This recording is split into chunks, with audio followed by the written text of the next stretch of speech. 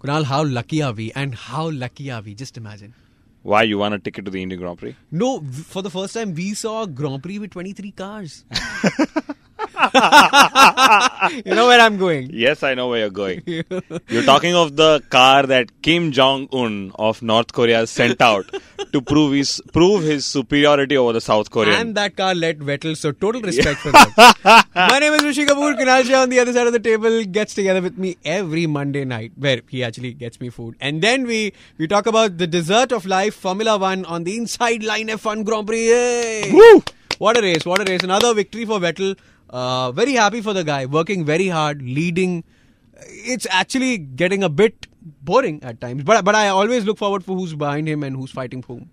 Rishi, this is the time when I bring out my gun, loaded with a bullet, and shoot you in the face. But Ask me he why. wasn't booed yesterday, not so much. He wasn't booed because there weren't any fans in the grandstand. Let's face it.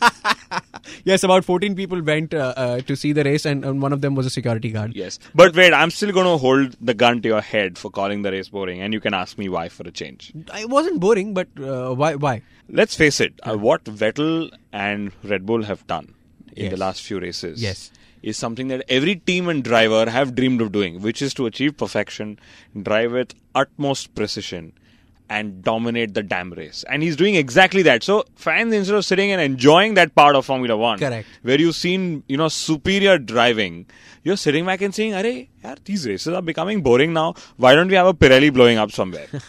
Yes, we need Pirelli to make race interesting. And Pirelli has actually gone on and said, drivers, if you don't respect us, we are giving you the races right now. And they've actually gone and fired the hell out of Webber and Alonso for criticizing them. I think Pirelli is the only reason why Formula One is entertaining. Yesterday, Kimi could drive from 9th to 2nd because of Pirellis. Absolutely. And, I don't want to be too critical because they've done a decent job.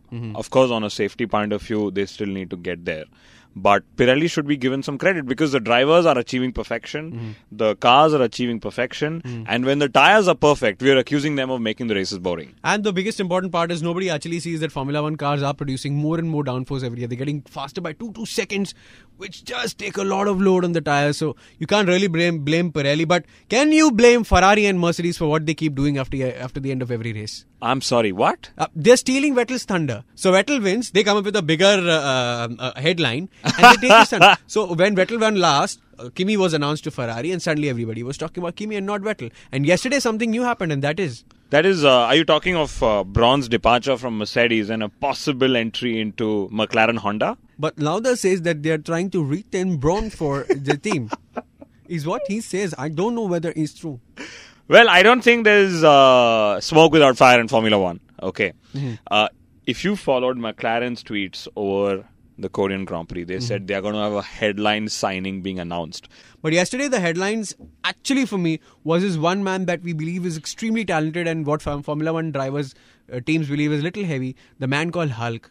That man is invincibly quick, and it's high time that we keep saying this and again and again and again. Some top team has to give him a drive. He deserves it. He deserves it, and I have 2 points, Rishi. Yes. First is, he's actually the Hulk. Okay. He drove a fantastic race. Fab. I'm just so surprised that he's not been selected yet by any other Formula One team for 2014. Okay. And that leads me to believe, do the F1 team principals actually watch the same footage of the race as we do?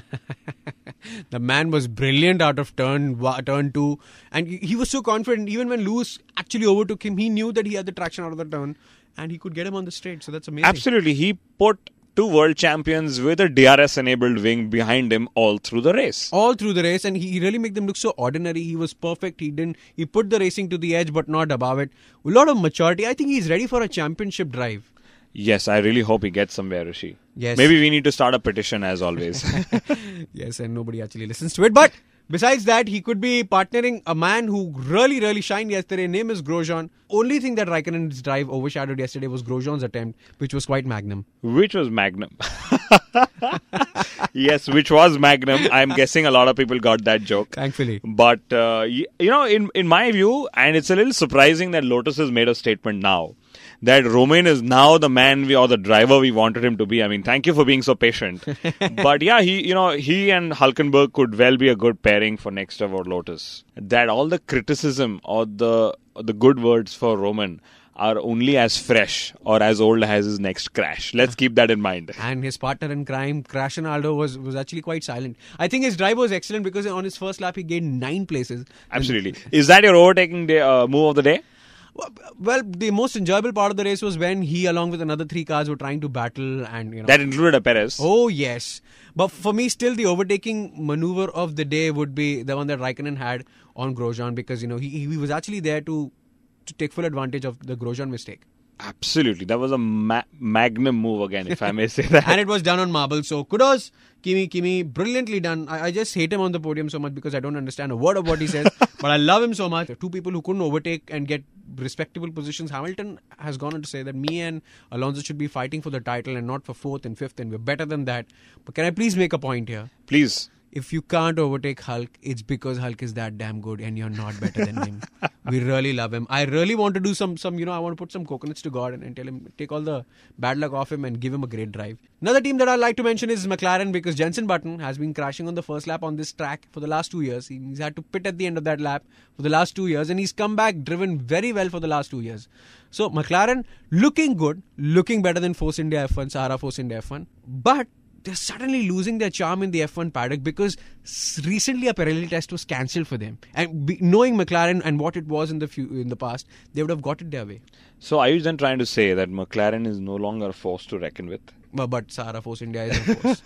On the same point of McLaren, their desperate measures to gain pace is by giving Jenson Button a pair of overalls which are probably 100 grams less than his regular ones. So you can imagine teams are really pushing it to the limit. That they are, but more importantly, the fact that they're still fighting for some extra weight for drivers, and Hulk may not have a drive because of the same, which is bullshit, because some really talented guys are going to lose out and some tall guys are going to lose out some drives. Absolutely. So are we trying to say that we're going to have anorexic men that we see on FTV, which you probably see on FTV, walk the... I think they look like you, they're cute. So are we trying to say we're going to have anorexic men from FTV actually drive Formula 1 cars? Well, I hope it's the women, because, I'd really like to comment on that. It's always interesting to see a talented lady changing gears in Formula 1. But heading to the next race, and it's a very important race because it's Suzuka. It's one of our favorite tracks. It's Vettel's favoritist track. And who's going to bet against him doing well? You are. I want to, but I'm going to lose that bet. Let's face it. Absolutely, yes. We're going to have the S's. We're going to have the 130R. We're going to have the spoon curve. The spoon curve. Like, could we ask for anything more at a circuit? And a bursting Pirelli could just do the trick for us. I hope there is rain in Suzuka, because it's the only chance that anybody else except Vettel can win that race. But he's won last 3 of the 4 Grand Prix that have happened there, and 1 has been won by Button. Button not going to happen. Ferrari not going to happen. Kimi, very little chance of happening. Mercedes not going to happen. So who's going to make it happen, Rishi? What's your predictions? As Vettel and Weber if his cars doesn't catch fire.